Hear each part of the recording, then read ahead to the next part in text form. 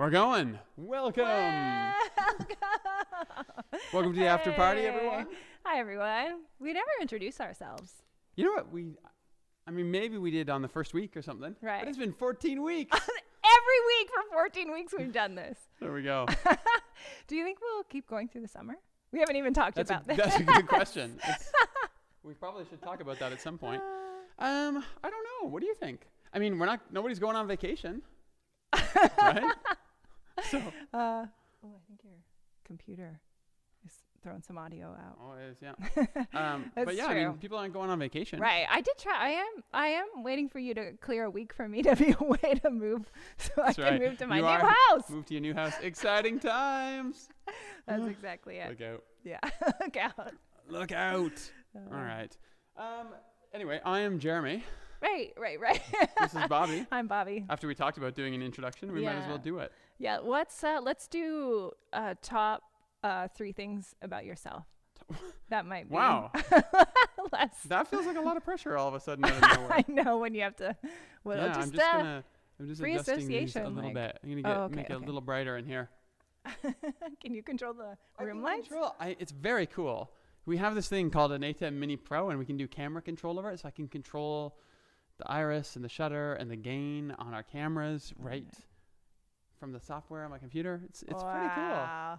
So For basically, a nerdy guy like me, it's Yeah, pretty I fun know. times, actually. I mean, every week it sort of feels similar. Like you get here and you sort of scramble to problem solve a couple things, but also you're always sort of changing the setup. Like maybe people don't realize we're testing all kinds of things for the eventual like in-person live stream at the church. So every after party, we like test something new and we're like, okay, does this work with the live stream? Right. And if we send a signal through this website, is it going to get to YouTube? So there's a lot of that happening on a regular basis. Right. Yeah.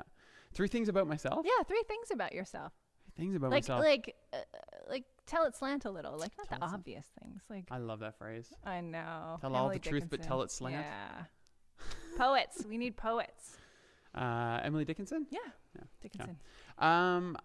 So, you know what? I was going to say I'm my dad, but that still feels really weird for me to say that, that's to really- describe myself as a dad. It still feels really weird. Wow. So, Maybe let you'll alone just a never girl get dad, used to- which I am oh, now. I love you and propaganda. It's true. Oh, my hero on But yeah, I have 2 kids Twitter. now. Yeah. Just got another one. Right. So Well, that, I got to see yes. in person. We got to see Em in person. Yeah, just in the back seat of the car. But you had said, "Oh, Eaton's coming by, Rachel," and I was like, "I'm gonna listen. I'm gonna listen for them when they pull up." So you went out, and I went Yep. running down the stairs here at the church to get a glimpse of this little girl. Yeah. and So it was she was nice. not happy. She was. It She had was just fine. come She's from a doctor's baby. appointment with Rachel, so she was in the back seat, Yeah. screaming. Yeah, she was screaming. But Yeah. as soon as you like touched her face, Oh man. it was nice. Plus, it was nice to see Rachel. She's and nice got to see her. she's got some strength now. She can scream. I love it. Even that's good news, right? So I love it. Okay, you're a dad, but it's weird. no, it's not.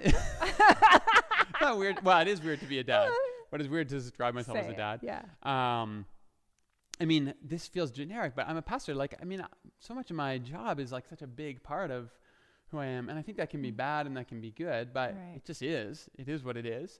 I haven't always been a pastor, but I am right now, and that's a big Right. part of it. Yeah.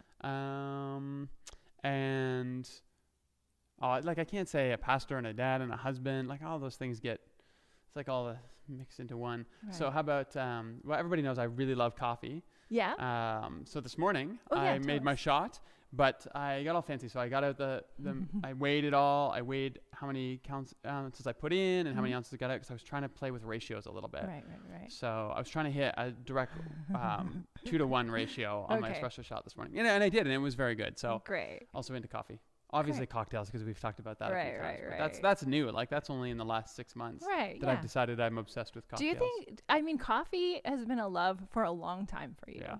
Do you think cocktails will like you also like love things for a bit and then drop off? A little bit, yeah. Do you think cocktails has staying power? I think I got so much money invested. Yeah, now so many bottles. that I gotta stick with it. But you know, I used to be really into Scotch for a long time, and I Okay. still enjoy Scotch. Yeah. But that has kind of shifted a little bit to cocktails now. Although I've even sort of experimented with you know, how you can use whiskey and obviously whiskey, but scotch a little bit in cocktails and stuff, which has been kind of fun. So, Fun. but that's my new little Yeah. toy Yeah. that I play with. So, That's fun. all right, Okay. now let's see. I know, things. because I didn't think about the question. Is 4-H going going to be one of them at no, all? 4-H is not one of them. That's my favorite Bobby story. No, not a Bobby story. It's just my favorite Bobby. Like, Actually, Ryan today asked me, "Were you even in 4-H?" And I were was you like, even yes. like? Why would you? Yeah. Oh, we were talking about dogs and me growing up on a farm. Okay, Yeah, you missed it. I missed it. Yeah. What would be 3 things about me? You know, in a similar way, I think being like a partner and a spouse still feels kind of funny and comical to me. that It's not happened. even- I mean, I don't know if it's you, but it's not so much that feels comical. It's just describing like, Yeah. this is a thing about me. Right. Is that I'm a husband or I'm a father. That feels a little weird. Right. It doesn't even feel Why is being in that? that role. I love being in that role. It's Yeah, I awesome love with my being a kids partner. and my wife. But Yeah. yeah, Yeah. What is that? That's funny. it's because of What is it? Christian father, you know, Oh, the baggage. that stuff on Twitter when men who describe themselves that way, you're always True. like, it's going to be a bad True. timeline. So they describe themselves as like Christian father, pastor, some husband or something like that. Dis. You know you're in for a rough time on the timeline, so maybe that's where it's coming from. Maybe that's it. That's true, hey? Because you don't fit that. Yeah, that sort of Depends on the day. persona. Yeah, I'd say that's a fun thing about me. What else is? I mean, I really like. I kind of like, like not tensions, but like, I like having my feet in a couple different worlds. So I like being like I'm a farm kid who loves being like a city person. All right. Yeah, like I think that's something about me that's fun. Like. Yeah. I like really sacred things, but I also like really profane things. You know, those like the kind of tensions of that. That's fun for me. So that'd be number 2. Okay. Number 3, being an auntie. I'm gonna. Yeah. you got a lot of aunt stories. You like that? I love being an auntie. I'm not a parent, but being an auntie feels like a very sacred sort of position in my life. So I love it. All and right. I love being auntied. I have Auntied. aunties in my That's life who are true. very important to me. I've never heard so much about aunties until Bobby. That's because I believe Liz Gilbert calls us the auntie brigade. Those of us Brigade. who don't have children, Yeah, but okay. like take sort of the role of being an auntie very seriously. Yeah. So that You'll be a that's good about- auntie to M. Yeah. Yeah. Yeah. Yeah. I will Yeah, take them all. I will be. I will be. be. That's good. I love People it. ask what my favorite scotch is. So Ardbeg thanks. is my favorite distillery. They make a Okay. lot of really great scotches. Right. Have But you ever nerded out with Jonathan about Scotch? we've Because talked about scotch a little bit, yeah. Ian really. So, but the Wiegedal from Ardbeg is my favorite scotch that you can get anywhere. Well, Okay. not anywhere, but you can get it regularly, and it's excellent. That would be my go-to. I've had scotches that I enjoyed more that are like one-offs, and Oh yeah. you know somebody spent a ridiculous amount of money to Right. let me try it. That's very cool. Right. But as one that you can get a hold of, Ardbeg, Yeah. Wiegedal, and I like that. I like Islays, and Oh, I like yeah. I like the briny and the peaty, and I like a little bit of smoke. Yeah, okay. But I don't like it overdone because the 'Kay. Ardbeg Corey Vrecken, which I also have a bottle of, is very smoky. Okay.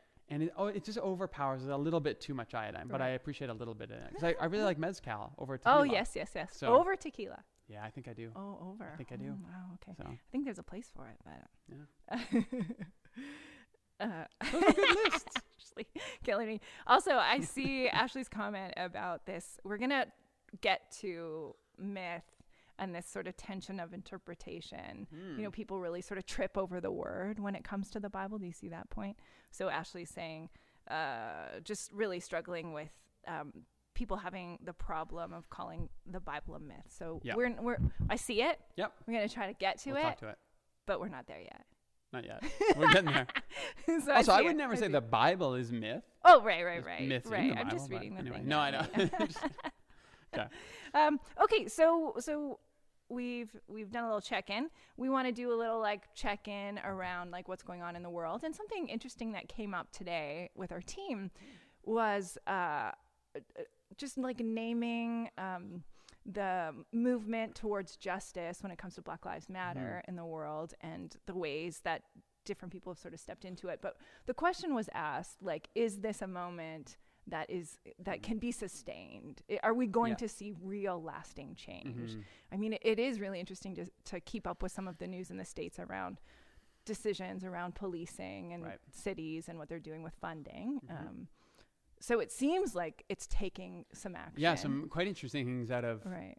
was it San Francisco or LA, where they're saying, trained, unarmed professionals would be responding to, and they listed a whole bunch of situations now that police would have been first Right. responders to, and it's going to be specifically Right. unarmed responses to these types of situations. Now, again, Right. certainly there's going to be things that get violent, and there's certainly going Yeah. to be a need for police officers, Yeah. especially in larger cities like San Francisco and Yeah. LA. Right.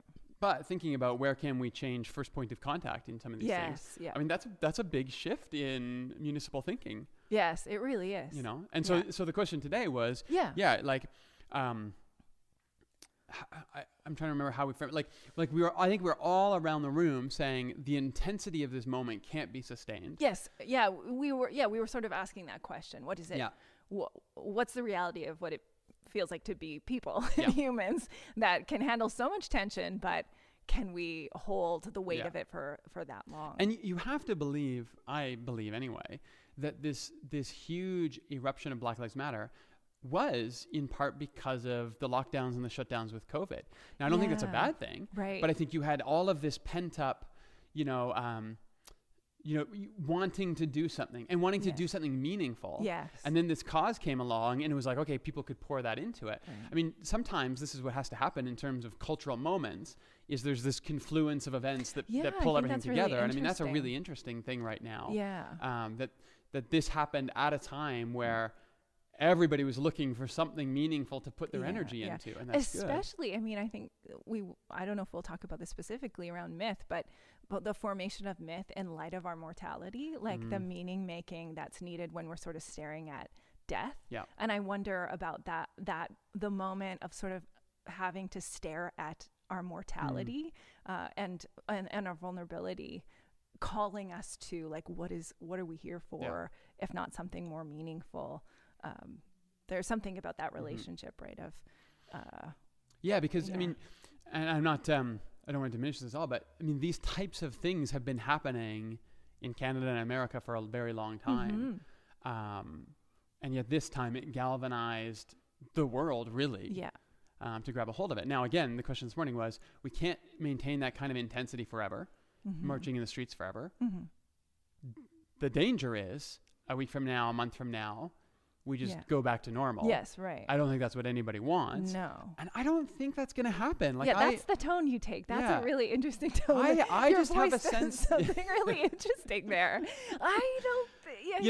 I think maybe I'm trying to be cautiously optimistic. Right. Because I'm not unaware of how difficult real systemic change is. But this feels like it's more than just a moment. Like, this feels like people are actually engaging. Would we say and watershed? Is that maybe. could it be a watershed moment? Yeah, but it feels like people are thinking differently. They're open to new ideas about things. It feels like not everyone, but it feels like some people are actually challenging their presuppositions. Yes, and looking for the information, sharing the information. A lot of just chatting yesterday in a conversation with my aunt around how to learn the language of the moment when we're, there's sort of always that requirement to are these words working anymore? Oh, maybe they're not. Right. Okay, what are the new words? How do I learn what they mean in a large cultural conversation? Yeah. It seems like, people are reaching for those things and taking responsibility for themselves and for their learning. Yeah, I mean, Andy posted on here, vast collective meaning making is what's happening right now, but it's true. I mean, there's quite lovely. I mean, this is how these things happen. Like, we don't create meaning in ourselves. We don't change our ideas on our own. We don't read books and come across ideas and be like, oh, I'm going to change the way I view the world. This confluence of things happen, and we share with each other, and sort of collectively we take these leaps forward. Right. Right. We like to. There's something. Yeah, I went to a weird metaphor in my head. Whoa! What could it have been? You have every right to not speak it. Well, no. I just don't know how useful it is. But there was in evolutionary biology, there was the idea of evolution, that it was a long, slow process of change that happened. Right. And that's not actually what we believe now in evolutionary biology. Now we talk about punctuated equilibrium, which is essentially that if you look at the fossil layers, what you see is long periods of nothing changing, and then climate changes or things that happen in the environment, and everything mutates and changes very rapidly. That's really and then interesting. long periods of dormancy. Right. So evolution is not like this long, slow, steady progress. Right. It's changes environment that cause rapid mutation, and we figure out what works. Well, Adaptation. adaptation. And then you get another thing. And I think that's the same thing with sort of our cultural myths, is that they last for a very long time until all of a sudden they don't work anymore. Right. And all of a sudden when they don't work, It's like a great collapse and a great rebuilding. and collectively we have to come up with a new narrative, and then we all grab a hold of that new narrative, and we start to make sense of that. Phyllis, why am I blanking on her last name? Tribble. Not Tribble. Trickle. Phyllis Trickle? I don't know. Oh my goodness. There are a couple Phyllises there. There is a couple. But, but in her book, Great Emergence. Okay. Great Emergence, yes. I'm quite sure I have the book right. But, okay. But she talks about, in Christian history, it's like every 500 years, we have these major theological shifts. Trickle. Yeah. I knew Trouble with Tribbles is the Star Trek episode from the original with Shatner. And I was like, it can't be Tribbles. That's a different thing. But it's Phyllis Trickle. And the subtitle is How Christianity is Changing and Why. Yeah. But she, wrote this book, 20 years ago? Whoa. 10 years ago? Anyway, yeah. But she talks about every 500 years. So you have the Reformation, and then you go back to around the turn of the century where you get satisfaction theory, and then you go back before that where we switch away from Christus Victor as our main narrative, and Christendom comes into the world. Like every 500 years, roughly, there's like these major shifts in culture, which result in major shifts in sort of the way we think about Christianity. And like that's kind of how the world works. Is we're not on a steady climb. We're on these things until it builds up, and then there's a change. And I'm hoping that that's what this moment is when it comes to our awareness around, not the kind of overt racism, but the ways that it's built into our systems. Right. So who knows? Right. But I want to be hopeful. Yeah. So, I can hear that. I can hear that in your voice. Yeah. That was a long sidetrack. That you want to be hopeful. Yeah. So something else that's going on around here is we're getting ready to reopen. Oh, man. So our team was around today, and we were mapping things out and walking things out, and exploring like what systems we use and how they need to change. And it seemed really clear that there are so many details. It's a lot. There's so many. Yeah. Like it's comical that there's so many. Yeah, like right now we're in the sanctuary, but the room is set up socially distanced right now. Yeah, it's weird. Oh man, you turn the cameras around and show you guys, but it's it's weird. And then even just thinking like, how are we gonna do registrations? How are we gonna get people in? Because on a practical level, a family of 6 that can sit together. Right. So we were talking about cohorts. Yeah. Or families. Yeah. Because a family of 6 that comes in takes up a lot less room than 6 singles that are each spread 6 feet apart. Yeah. And that doesn't mean we don't want singles coming to church, because in some ways singles are probably the people who, want to be back and need to be back in community more than anyone. So I mean, you want to create space, but just how do you do seating in ways that allows for that? Right. And what's the number of people we can fit in the room, and how's it going to work? And it's summer, and we can't, don't turn the fans on, watch out for the balcony. Like, there's just so many details. We sort of do traffic flow? Open one, we'd be like, okay, we have all the seats spaced out, but then like, how do we move people in the room? And then it's like, okay, we're gonna need these arrows here, so we're gonna put the coffee stations here. How many, everything. I know. Everything needs to be thought about. Yeah, but I think what's important, you've said this to the team a couple times, is like, look, this is going to be our reality. Yeah, we have to learn how to do this. So let's learn, because there's no waiting this out. Like, it's going to be. I don't want to scare anybody here, but like the vaccine is not coming next month, right? So we're going to have to be aware of COVID in our lives for the foreseeable future, which means, things like church have to, we have to get back to our lives, but our lives are going to be different for some time. So now is a good time in the summer when, our numbers are generally lower at church anyway, for us to dip our toes in and figure these things out, and be overly cautious to begin. Yeah. Because there's less people, and we'll figure it out. We'll do our best, and then we slowly learn things. Yeah. And again, like back to this idea of adaptation, that there's there is, I mean, everyone was pretty energized, you know, in our team. I mean, we have a team of like really hardworking people that aren't sort of scared of a challenge. But I think that we're all so curious about like what we can do, what we can learn, how this might bring us together. It's quite an interesting, I mean, it's more than an experiment. It's our lives. but trying to, I don't know, of course we take it very seriously, but also to hold it with the weight that it deserves, but also with a lightness to it. Right. You know, like there is something playful about moving chairs around and and the planning for sure. Like throwing ideas around and you know, when you don't think of someone and someone else in the room does, and you're like, right, look, I didn't think of that. There's something really kind of an interesting organic process at work that I think, we're game for. We think maybe 30% of the community will be game for as well. Yeah, in the opening stages. Right, exactly. You know, and again, if you haven't seen our plan, you can go to commons.church/reopen. It's there with quite a lot of detail. And we'll be adding more as we go because there's things that we're still now, like I said, today was the first day we set up the space, the gym and the sanctuary to figure out how the seating is going to work. So we'll be adding more. And the plan is to have registration for July services available on Sunday. So we've already had some people asking, can I register? When will that be available? We need a couple more days. But by Sunday, we're hoping to have all the bugs worked out and tested, and you'll be able to register a seat for those services in July. Right. And live stream isn't going anywhere.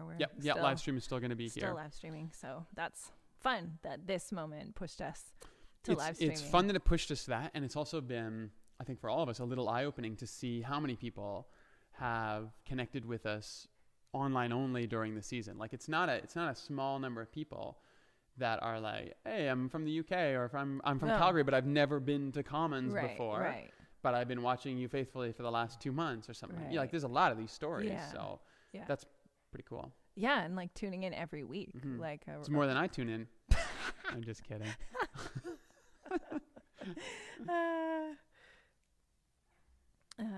Yes.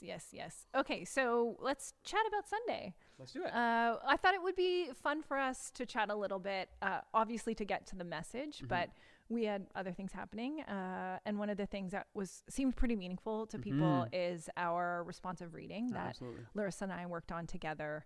And we were going to do like a split screen thing, but we ended up just going back and forth, which was fine.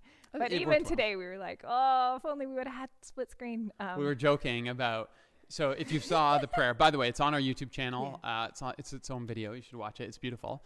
But it camera cuts between, it goes like this. There's Bobby, and then it goes Larissa. You know, it cuts back and forth. But we were saying is like if they were sitting opposite sides in the camera, and then like the line like disappeared between them, and they could high five each other in the middle of the room. That would have been terrible. It was such a kind of a like. It was true. Held some like somber. It was a very meaningful moment, but. But it was. I mean, it was. I was scheduled to write the responsive reading, and then. I really wanted to center Larissa's voice, and she's a great writer.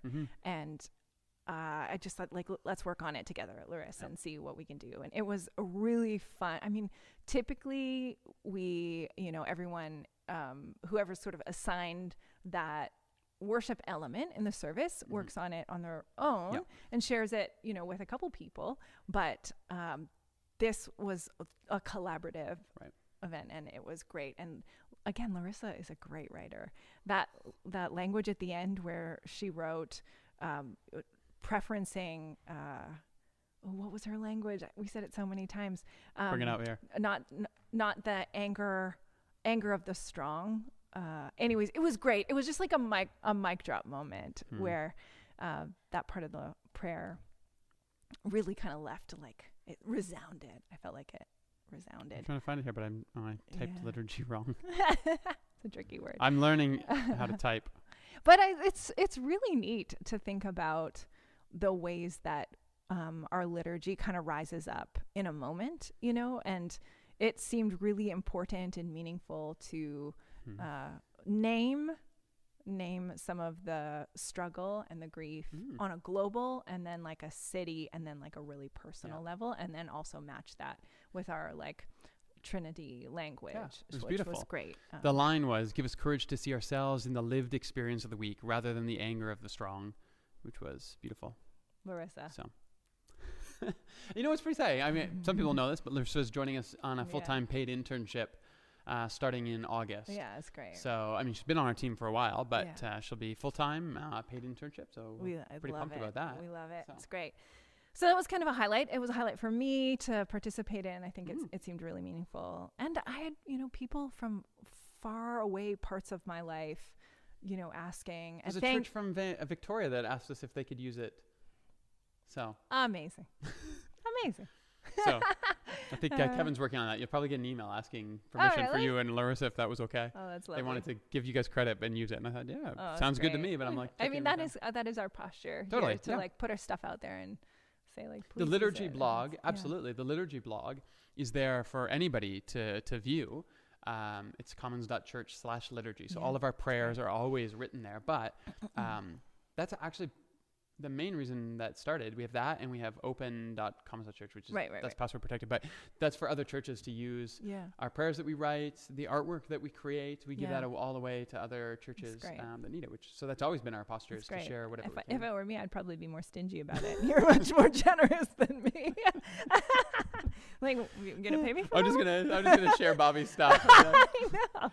Here's this beautiful stuff that work. Bobby and Larissa wrote. Yeah, you can have it. I'm very generous with other people's stuff. Is that what you're saying? Yes. Okay, let's talk about the message. Yeah. So we were in our second message of our Inspired series. Again, a series that you're pumped about. I am pumped about this one. It's fun. It's a good one.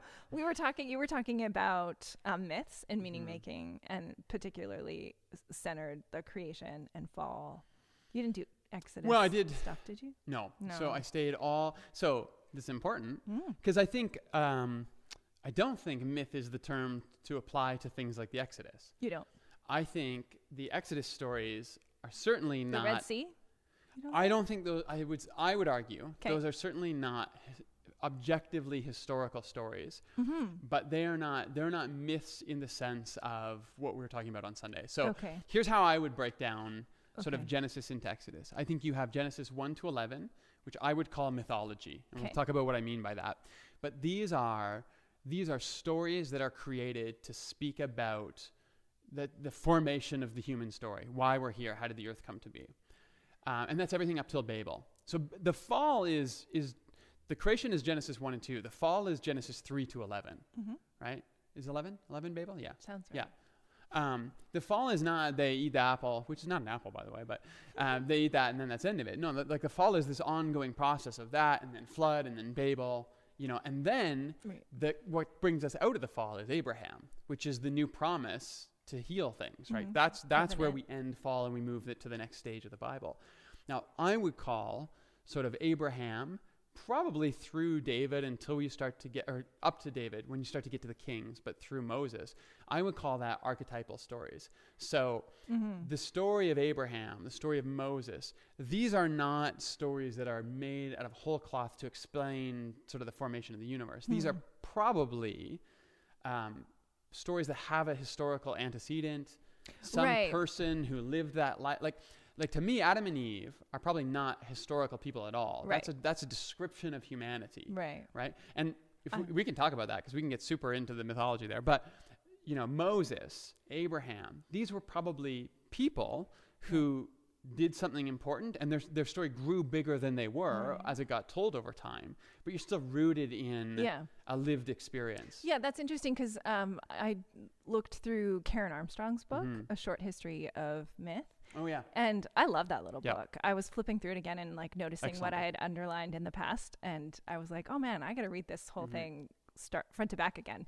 But her definition of myth is what you're calling an archetype story, archetypal story. which is something that has some sort of historical setting, but it then keeps happening. You know, you sort of trace Exodus again and again and again and again. And this is where it gets tough, because what do we mean by these I languages? I remember really liking that language and like really resonating with that. So then, do I need to peel that apart now and sort of see? I mean, I like that. I like how you're breaking those things apart. I would just need to think about it a little and I mean, more. maybe it's not even, you don't even need to call one myth and one not myth, but it's understanding that these are different types of stories. Like like creation based on the Enuma Elish is a very different type of story than Moses and the Red Sea. Yes, right? A group of people in slavery, being, whatever sort of the plagues really looked like, or the parting of the Red Sea really looked like. There was this group of people who struggled to be free and found freedom. Which is different than the waters of chaos swirled together into two gods and create the world. And that's okay. I mean, that's the beautiful thing, is we have all these different types of stories, stories that mean something to us. Right.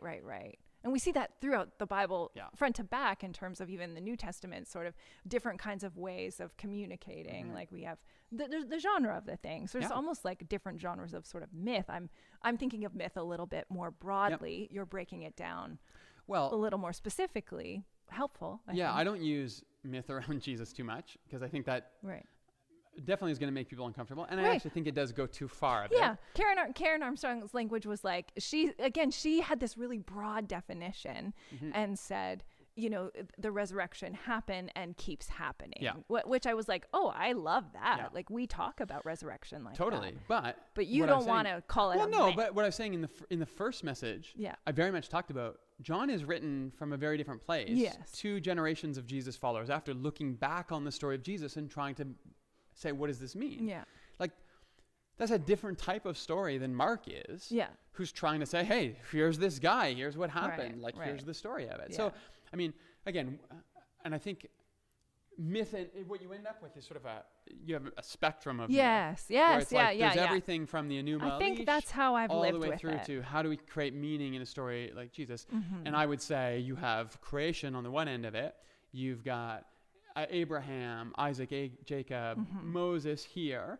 And then you've got what's happening in the Jesus story, which is sort of the far end of that, which is, the sort of basic historical narrative is still there. You're too close to it to be crazily exaggerated. But you're telling it in a different way to get to a different type of question. You know, like if you look at John and compare it to the other Gospels, it's not really that much more of a stretch in terms of what it's asking you to believe about Jesus.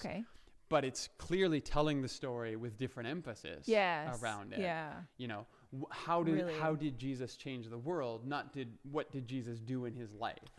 You know, and I think those are both important. I think, and I would go back to the first message in the series, we need both of those. We need both of those types of stories to get a well-rounded picture. I could just quote myself for a moment. You ever try to do that in like a paper? Where you wrote something in another class? No, Jeremy, I haven't. Oh, man, I always wanted to quote myself in my own papers. Okay.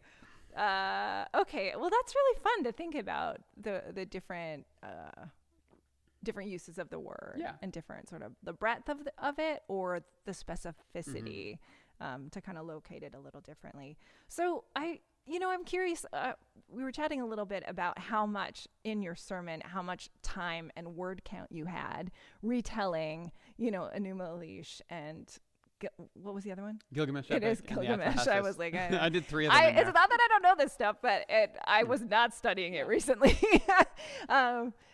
So could we say 3/4 of your message was, I mean, half probably. Yeah, a little over half, I'm going to say. I read it. Fair enough. So, by weight of how you located your word count, how important are those myths in like our everyday living? It's an interesting way to think about it. So with the text. Yeah. So what I would say is not very. Okay. I think that the Bible stands on its own. If it didn't, we wouldn't have preserved those stories the same way that we did, Yeah. right? If they were just unlocked, you couldn't Exactly. unlock them. You Yeah. couldn't sort of And break I think into them. that's the same today. I mean, the stories that really sort of grab a hold of us are ones that you don't have to know, you know, Yeah. the whole backstory to be able to access. Now, I think what's Yeah. beautiful about these Right. types of things is then when you do, Yeah. you know, it's like, you know, you get another layer, and you Yeah. get another little Easter egg there. Yeah. You know, I mean, this is going to be super nerdy, but I'm going to, you know, compare this to, if you watch the Avengers movies. Never. You should. You're Haven't- missing out. You're haven't totally seen any missing of out. them. So, but Infinity War and Endgame, Okay. like, if Oh. you watch the stories, Sorry. like for the most part, Fell asleep. for the most part, they stand on their own. They're good movies.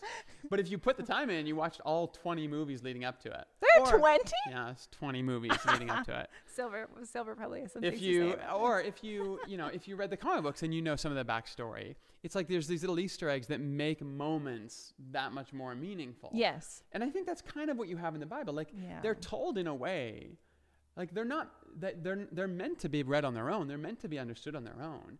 They're shaped and they're crafted so that these stories will inform us. Yeah. We don't need Babylonian stories and we don't need Sumerian stories. But Okay.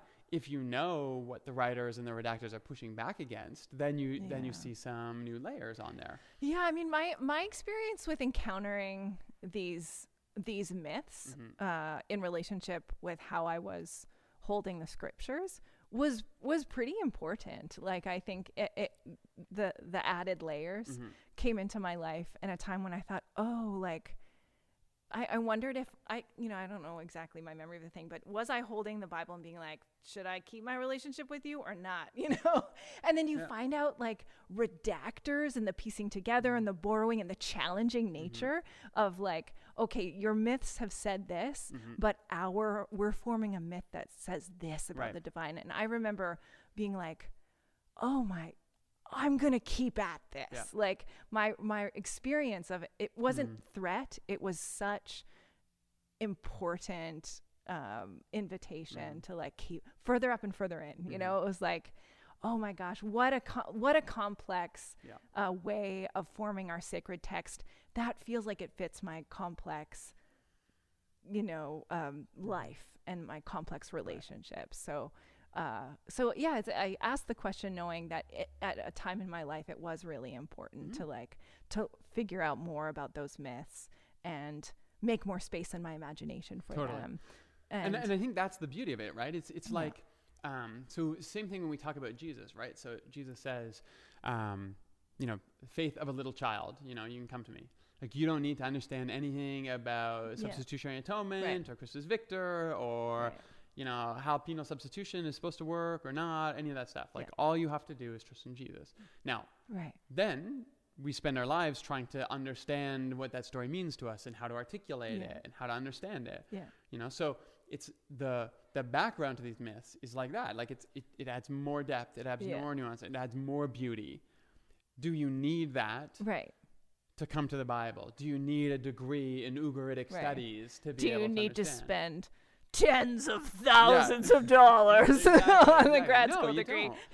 But, you know, and this is part of what I think churches can do for people at their best is give the space for people like you and myself and our team who have the inclination and the time to study these things and then to bring them and make them accessible to people.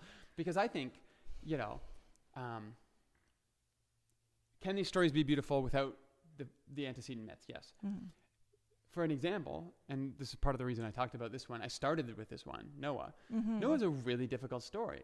Like, no matter, you know, what do you do with a story where God wipes out basically all living things on the earth and starts again? Like, let's not turn our brains off when we're troubled by, or when we have a response to that. I think that's a heavy story. Right? Now, when you are able to compare it to Atrahasis and you are able to compare it to the Gilgamesh epic, and you have, okay, so the earth is full of violence and the gods wipe those out, or the gods bring that violence because they're annoyed with people and they wipe everyone out. And the hero of the story, the prize for the hero at the end, is Utnapishtim gets to go live in his mystical land, and Atrahasis gets spirited away to live with the gods. I just want to say, I have a new thing that I need you to do. I need you to make stop action films of these little stories, because I don't really care about all the details. There's actually some great. I want you and Eaton to make stop action retellings of these. This is it. This is it for us. There's some great animated tellings on YouTube. Are there really? So anyway, so I didn't mean to. Stories, right, I just that got are excited about this interesting. idea of you guys making these myths. We've tried. He always wants to make these stop animation movies. It takes a long and then he gets bored of them halfway through. Yeah. So we haven't got very far, but we have tried. Maybe when he gets a little older, I think. Auntie Bobby can suggest the idea. There you go. But Sorry, when you understand, going. okay, so these stories end with the hero being spirited away to some other realm as the reward. Okay. The reward of Noah is that he lands back where he started. I love with that his point family, you made. Mm-hmm. With the understanding, okay, we can start again, and God promising, okay, we're gonna do this again, and I'm not gonna wipe out the world again, and you're gonna be better. Yeah. You know, you're not a different person. Right. I didn't turn you into, like, Atrahasis gets turned into sort of mini god and goes to live with him, and Utnapishtim lives forever. Okay. And, you know, Noah's still Noah, just a who dude. still has to land, who still dies, who still makes mistakes after the flood. Gonna get drunk. Yeah, like, but I mean, there's something really powerful when you understand that the Hebrews were like, oh, that's a good story, okay. Yeah. But we don't like this part where the hero leaves. Right. We want our hero back. Oh. We want our hero still flawed. Yeah. And we want our hero trying to do their best in the light of everything that God has done for them. Like, that to me... That's a really powerful story, regardless of our time in place anymore, right? Yeah. So I mean, that's where I think having a little bit of backstory does become meaningful. Mm-hmm. Is it necessary? No. Right. You know, I mean, people have found meaning in the Noah story for years without that. That's okay. Right. But to me, I mean, that not only helps me understand the story, that gives me beautiful insight into God. Yeah. Right. That compare contrast. Yeah. What is redemption for God? Right. Redemption for God is landing you back where you started. Right. To try harder and do it all over again. Right. You know, redemption is not, and to Christian theology, this is a challenge. Redemption is not you fly away. Right. You know, where you leave everything behind. Right. Because we have that sometimes in our story which is way too overemphasized, right? Rather than creating change, you know. Man, it's got me thinking about all kinds of things. Yeah. Yeah. I mean, where do I want to go with that? It's really, I mean, we talk about this quite a bit in terms of what does it look like? What is discourse? I mean, we have to talk about it on Twitter, you know, Twitter discourse and cancel culture. Like, what does it look like to change? And it's really interesting to think about the point of these myths, this like hero landed back, allowed to like keep trying and struggling and offering, sort of the grace of that version of a heroic tale is really interesting, because I keep, you know, one of the things I keep kind of wondering about is like, if sometimes people make really horrible mistakes and they need to like go away and like do some work and stop taking up airtime, and you know, but sometimes people like trip and make mistakes in a public way, and everyone's like, like, you know, just stop, you know, everyone piles on. There's no redemption. Like, what does it really look like for us if you can't like make some mistakes with your language, even in a public space and discourse, and learn and like try to get better? It seems like even this myth around Noah and like contrasting it with like a different sort of version of what a hero looks like is sort of, it's just like kind of sparking and connecting to some of those questions that we ask of like, what does it mean to give people grace to change if they're open to it? And then what does it look like to... I mean, this is a tough one, you know, in terms of the whole cancel culture thing right now. I know, right? Because I'm not, and I know you're not either, on that boat. Like, oh, cancel culture is terrible. Like, some people need to get canceled. Get out. Move away. God, I don't want to hear from you. And some people need to, like you said, they need to take some space to learn. Yeah. And if they're not willing to do it, sometimes we need to make that space for them. Exactly. Right. So there's some truth to that. Yeah.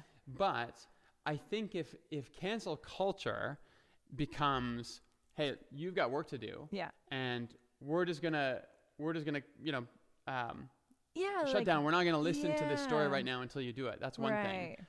If cancel culture is about, actually, I don't want to see you rehabilitated. That's I don't it. want to see you change. I want to need see an you- enemy right now, and you're Yeah. it. Then I think it actually becomes Right. toxic. Yeah. Same way, I think, we're all having conversations right now about our justice system. Yeah. If our justice system is retributive and it's not rehabilitative, Right. it's not justice, Right. right? All it is then is transferring pain. Yeah. So the person who steals or the person who hurts someone, well, we hurt them back or we Yeah. take something from them. Yeah. It's Now, such a lack can of that- imagination. Can that play a part in rehabilitation? Yeah, perhaps. Right? There are people who are not willing to be rehabilitated and Yeah, change, and there right. needs to be some protection Right. for the sort of the public around that. Yeah.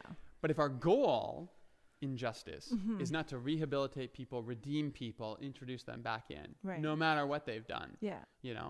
is that always possible? No, of course not. Right. But if it's not our goal, then I don't think we should call it justice. And I think the same thing kind of goes with cancel culture. Mm. Is there a time, timeouts? We have those in our house, right? Yeah. Yeah. So, is there a time for a timeout, whether my son Right. wants it or not? Right. Is there a time for someone to get a timeout on Yeah. Twitter, whether they right, want it or not? right, Yeah, there is. Right. Right. And that kind of cancel culture can be good. It can be Yeah. helpful. Yeah. But if my intent with that is not that you would learn from this and I could show Yeah, grace for this right. at some point down the road, then Right. I think I'm probably just an angry person that wants my pound of flesh. And Right. then I'm playing into the same story from the other side. Right? Yeah. So I never thought Noah was going to offer me know. a window into. and we don't have to go down this one for too long, Right. but there's this passage in Mark 8, I think, when these people come and they accuse Jesus of driving out demons by the power of Satan. Yeah. And Jesus basically says, hey, can Satan drive out, Satan? Gerard would interpret that and he would was say, waiting for Gerard. what Jesus is doing is he's actually reinforcing that, because then Jesus goes into this whole thing about, What did you mean there? He's reinforcing that. What did you mean there? that he's actually agreeing with them. He's actually Okay. telling them, yes, Satan is the only one who does drive out Satan. Got it. Because what Satan does is once we notice something, or once we notice Satan in our midst, and by Satan, I mean that metaphorically, like once we notice an adversary in our midst, Yeah. our tendency is to want to get mad. And what Satan does is like, as soon as you notice Satan and you're mad at Satan, Satan like swings around on your side and is like, you better get him and drive him out. Huh. And Satan convinces you to drive Satan out. And in that way, Satan still has control over you. Right. Because you're still doing the thing that you were doing before, is you're driving someone out, you're driving someone away. And that's this kind of thing that happens to us, is we see really things that need to be driven out, things that are not good in our culture. Right. But if we're careful, what can happen is that thing that's in our culture Yes. like swings around onto our side and is Yeah. like, yeah, get that guy, drive him Yeah. out. And as soon as you do, you now become the embodiment of the thing you were trying to get away from. That's exactly it. Yeah. That's exactly Yeah. it. Now, the danger is that we do nothing on the other side, Right. and we don't stand up when Exactly. people are being hurt. Yeah. And we say things like, oh, well, free speech, people can say whatever they want. Right. Well, I'm Canadian, so first of all, I'm not American, so I don't believe in free speech, and we don't have free speech the same way as Americans do. Yeah. But speech can be violent. Speech can be hurtful. Yeah, right. And we need to protect people against that. Yeah. Hate speech. Yeah, hate speech is a real thing, and it really is violence, and it really can do damage. So that's not to say, okay, well, then we should let everything go. And it's this really tricky balance. And I think it comes down to constantly sort of trying to evaluate your own heart and say, what am I doing in this moment? Am I trying to protect someone? Or am I trying to Yeah. drive someone out so that I Right. can feel like I'm the hero in this moment? Right. Right. And I mean, this is a whole other conversation, but isn't that what a lot of the white savior complex is, right? Like we all want to feel like the hero all the time. And sometimes that takes precedence over our desire to actually help someone Right. Right. who's there. So are we protecting people? Are we helping people? Are we serving the least among us? Yeah. If we are, then great. Right. We should be putting all our energy Right. into that. Right. If we're making ourselves feel good, Right. if we're making ourselves feel like the hero, Right. I think, we got to Right. step back a little bit Yeah. and question ourselves. Right. I keep kind of thinking about like that we don't like none of us like arrived fully woke. Right.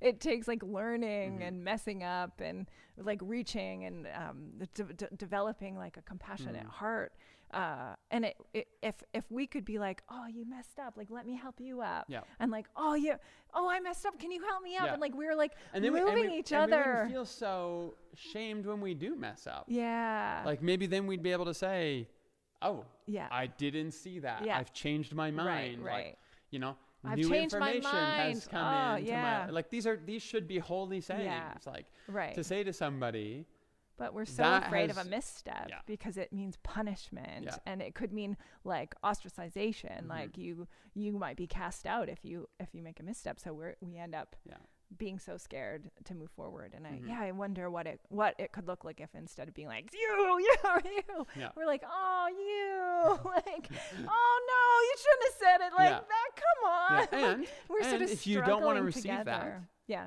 you know, in Jesus' You get left words, behind, I guess. you dust, yeah, you dust the, you know, Right, brush right. the dust off your sandals and you Yeah, move on. we're about some work here. Yeah. So if you don't want to catch up or Exactly. keep up. So this is okay. not about, you know, Yeah. everybody just gets to keep messing up No, continually all the it's time. about always moving forward. Yeah, are we and going forward together? If you taking want as to come many, with us. yeah, exactly. Taking as many Yeah. with us as we can But yeah, in our work of justice. Like Jesus says, if Yeah. that person's not ready, if they don't receive that, if they're not ready to listen to that, then Yeah. you brush the dust off your sandals and you keep moving forward because there's things to be done and there's people who will listen in the future.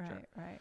Okay, we got way off track from I Noah. love it. And also, we Some got good all kinds questions of here. Yeah, I know, chat. good comments here. So I want to come Look back at to this some of these group. Okay, what are you because there's a seeing? couple things in here. Oh gosh, it's gonna take me. a And he while to says, I get- think the Bible and the historical narrative point to real meaning. Encyclopedic nonfiction is a modern inception based on myth of objective facts without culture and observations. And then Ashley comes up and says, I always talk about the These truth of guys. poetry. And she's got this good example. Use the example in my brain when my husband says I'm the most beautiful woman. I'm not. He hasn't even met all the other women in the world. So he can't objectively say that. Yeah. But there is truth in that, right? That comes Yeah. across. And this is going back to Oh, that's Ashley's comments lovely. from the start. Right. What about people who say, hey, you can't use myth about the Bible? You can't. Well, first of all, if somebody is afraid of that word, then don't use that word. Like, That's it exactly. I if think somebody that's really was freaked true. out by that, I would just say, fine, like let's call it stories. Yeah. Let's call it whatever. Let's call it truth, but let's understand what that means. And the one example that is helpful for people sometimes, Mm-hmm. not always. This is not like I was gonna say a trump card, but you know now Ooh, I know every time the you can't even use that word anymore. But Try I don't another mean it that way. one. But it's not a trump card. But I think sometimes this can be helpful when you say to people, "Listen, are Jesus' parables true?" And everybody says yes. Mm. And I would say Jesus' parables are, I would argue, the most true statements we have in the Bible. Okay. Right? First of all, because they're coming from Jesus, and that's the lens through which we read everything else. Mm-hmm. Point of the Part one. series. And yeah. Point of the series.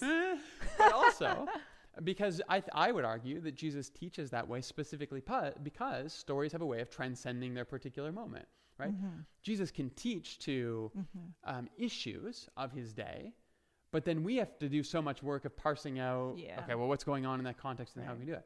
When we get a story, we can say, well, what does that story mean for us? And we can do that. So they're more true, Yeah. but they didn't really happen. They're made up stories. That's Yeah. what parables are. Right. So why can we not say that the creation narratives are made up stories that are some of the so most true true. things you will ever read? Right. Right? Jonah, we just did that one this fall. I mean, we spent a lot of time unpacking an incredibly powerful story. Mm-hmm. Is it true? Yes. Did it happen? No. No. Yeah. These are the wrong types of questions. Right. And that's what the line I used on Sunday was, if you come to ancient texts with Yeah. questions about cosmology, you need to expect to get ancient cosmological answers. Right. What was your language around why and how Yeah. as well? That was really helpful. Yeah, that I forgot about that. But yeah, so it's a The- little the bit of an stories- anachronism, right? Yes. But the way that I like to think about it is these ancient stories are not asking questions of how the way Right. that we do. Right. Because of our scientific framework. Yeah. We're like, well, how did that happen? How could that happen? How did we get here? Yeah. How did the universe form? Yeah. Super important questions. Yeah, it's fun. None of us get Teslas if we don't ask those questions, right? Yeah, Like that's what right, gives us right, science. But that's not what the ancient world was asking about. Mm. They were asking about what does this mean? Or Yeah. why does this happen? Right. You know, why do floods happen? Yeah. Why do humans exist? Right. How did we come to be? Right. Um, And sort of making sense of transcendence to Exactly. these like, whoa. You know, or these are human mortality. beings trying to make Mhm. sense of their experience in the Mhm. world. Mhm. And I think the other thing that I said that is sort of important is they're not less smart than us. Hmm. They have, ancient They're cultures. not? Yeah.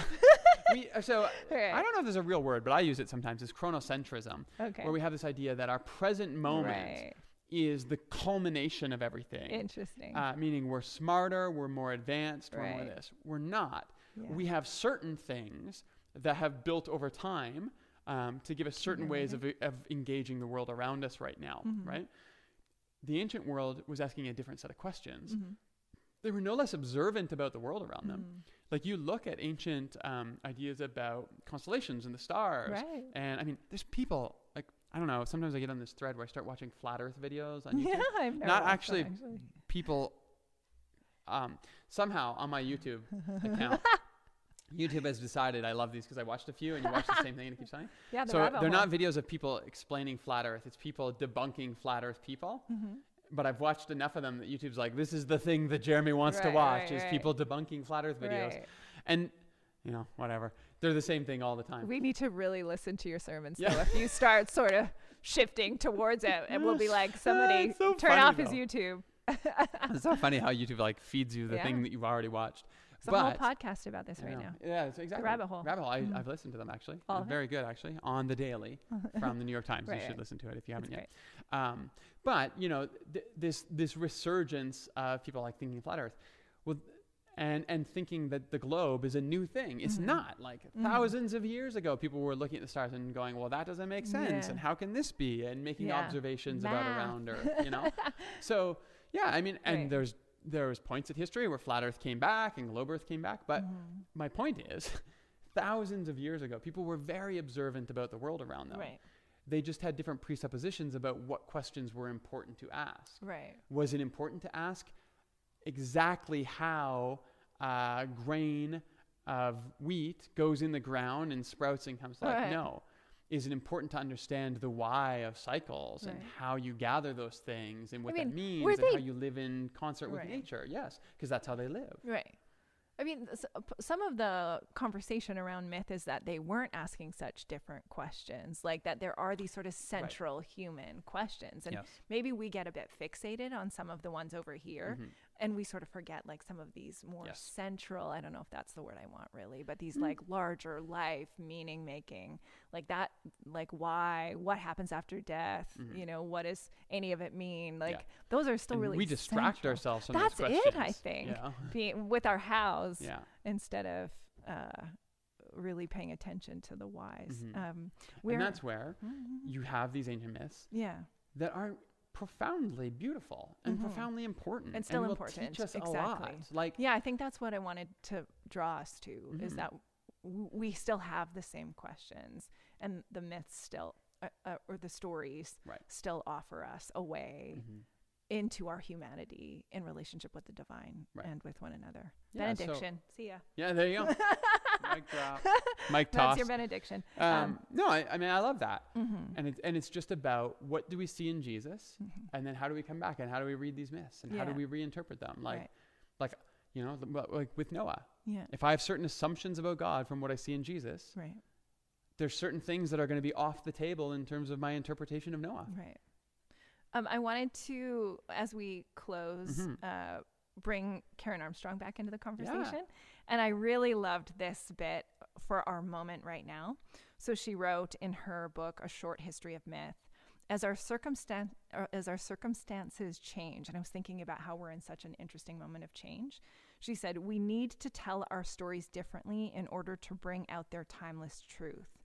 We shall see that every time men and women took a major step forward, they reviewed their mythology and made it speak to the new condition. And I just I loved that. We sort of feel like we're in this real moment of change. And she's saying, you know, get those myths and bring your changing world back into relationship with these stories. So can we come back around to the start? Yeah. We've had certain myths around Canada. Yeah. We've had certain Yes. myths around America. Yes. Yes. And yeah. I think what's happening right now is some of those myths are being challenged in the States. You know, this idea that the United States is a shining beacon on a hill has been for many different types of conversations in the world. Democracy, constitution, those types of things. Was the myth that we created about that Right. actually historically accurate? No. Right. Because there was It's this like it was deep- shining this light, but it had this Yeah. all this shadow. this deep underbelly. Yeah. And the wealth and the prosperity of the United States built on Yeah. on slave labor, Yeah. right? So yes, there is good there, Yeah. but if we allow that myth to go Mhm, unchallenged, Yeah. we're going to propagate a lot of things. Yeah. Now, Canada, we have the same stuff. I mean, Yeah. part of our modern myth is that we're not America, Yes. and we're not. Our Right. issues with racism are different, Right. but we have them just as badly. Absolutely. Yeah. In some ways, I don't think better or worse is the question. I think sometimes it's more insidious in Canada because we're so polite about things, though. Right. I don't know if that makes it better or worse. I'm not sure that's the right Yeah, spectrum to that's even fair. talk about it, but I Mhm. think it can be more insidious Yeah. because, we're less aware of things. Yeah. And our history, I mean, my goodness, you hear Americans like, slavery ended 200 years ago. Right. Yes, and lots of problems since then. Canada, Yeah. residential schools ended in the 80s. Yes. In I- our lifetime. Yeah. So, I mean, this is this moment right now. It's like, okay, so is there good in our myth? Yes. Should that myth go unchallenged? Should that myth be allowed to continue the same way? No, we have to make new myths Yes. now. Yeah. And maybe that's Especially a in a little moment bit with change, of yeah. what's happening Yeah. right now. Right. Is it, fully yet? No, I mean, Right. that's what we're going to find out in the next 10 Right. years. But Right. And we can feel threatened, or we can be like, okay, there are things I don't know, and I want to learn Mhm. and move forward in this moment, Mhm. which I think is a good invitation. Okay, that's an hour. That's it. You want to talk about what we're grateful Yeah. for? What are we grateful for? Yeah. You want to start? You want me to start? You go ahead. Let's see. So here's what I'm grateful for. Okay. Our small group got together on Friday, so that was stage 2. So those who are in small groups in the community, we're allowing small groups to meet again in person as long as they stay socially distanced. Some groups may want to consider themselves a cohort because the province is allowing that, but that's a little more intense because they want you to that's the only people that you're seeing within that cohort. Yeah. But our group got together on Friday night and did the socially distance thing, but it was the first time we had anyone in our house, I think, since January, because we were kind of pretty shut down with Em coming home. Yeah. So it had been a long time. Yeah. And you know what I was really grateful for? First of all, I had fun, and it's good people and good friends. But I was thankful for families brought their kids over, and my son played and wasn't weird. You never know. He hasn't seen another kid. We've been wondering about this for kids. Yeah. What is this moment doing? So we haven't had people in our house for 5 months. He hasn't seen kids since school shut down 3 months ago. Yeah. Any kid. Yeah. We can't even go to the playground. And Yeah. so, but it was great. They all picked up they just left off, and they had a great time. Yeah. And, so I was really grateful for that. I was like, okay, we're going to be okay. It's going to be good. We're going to come through this. Yeah. My son is still going to have social skills on the other side of this. Yeah. I might not, but I didn't have many social skills to begin with, so that's fine. Oh, bless you. Yeah. I just want to continue doing. I'm going to do so bye. The camera. Anyone who's in our small group right now, this is what we're going to do from now on. You can come over to our house, talk with Rachel. I'll stay in the bedroom with a camera and talk to you. No, I'm just kidding. What are you grateful for? Again, I'm grateful for my partner. And, we're just over a month away from a really big change for us. And it's been fun to process that together, as we prepare to move into a house that has a little more space. And it's just been fun. I think we're already sort of experiencing different emotions. And I love that I have this person in my life to talk about those things with. It's really nice. It's cool. So I'm glad I'm going to talk about this new house forever and ever. Amen. For at least 6 more weeks anyway. Yeah. But then, That's I'm what going should to be a move there, segment. and I'm going to keep talking about this is what we did this week. I painted this wall. Yeah, that should be a segment on the after party. Bobby's house. It's what'd you do this week? Yeah. Sermon, grateful, and Bobby's house update. Well, I don't have kids, so I'll talk about my house like it's a child. Yeah, all right, cool. I like it. All right. Thanks, everyone. Appreciate your time tonight. Have a great week. So good. We will be on Instagram for Living Room Worship tomorrow. Right. We'll be on the common area, all the normal stuff this week. But we're a couple weeks away now from opening, and we're working really hard. We're open to feedback. So if you've got concerns, if you've got questions, let us know. Yeah. The plan, we've done a lot of work. We've got quite comprehensive plans. But as we listen, as we learn, as we try different things, we're going to be adjusting those plans. So stay up to date on commons.church/reopen. And Sunday during the live stream, registration will be ready to go. Yeah. Thanks for trusting us. Thanks, guys. Yeah.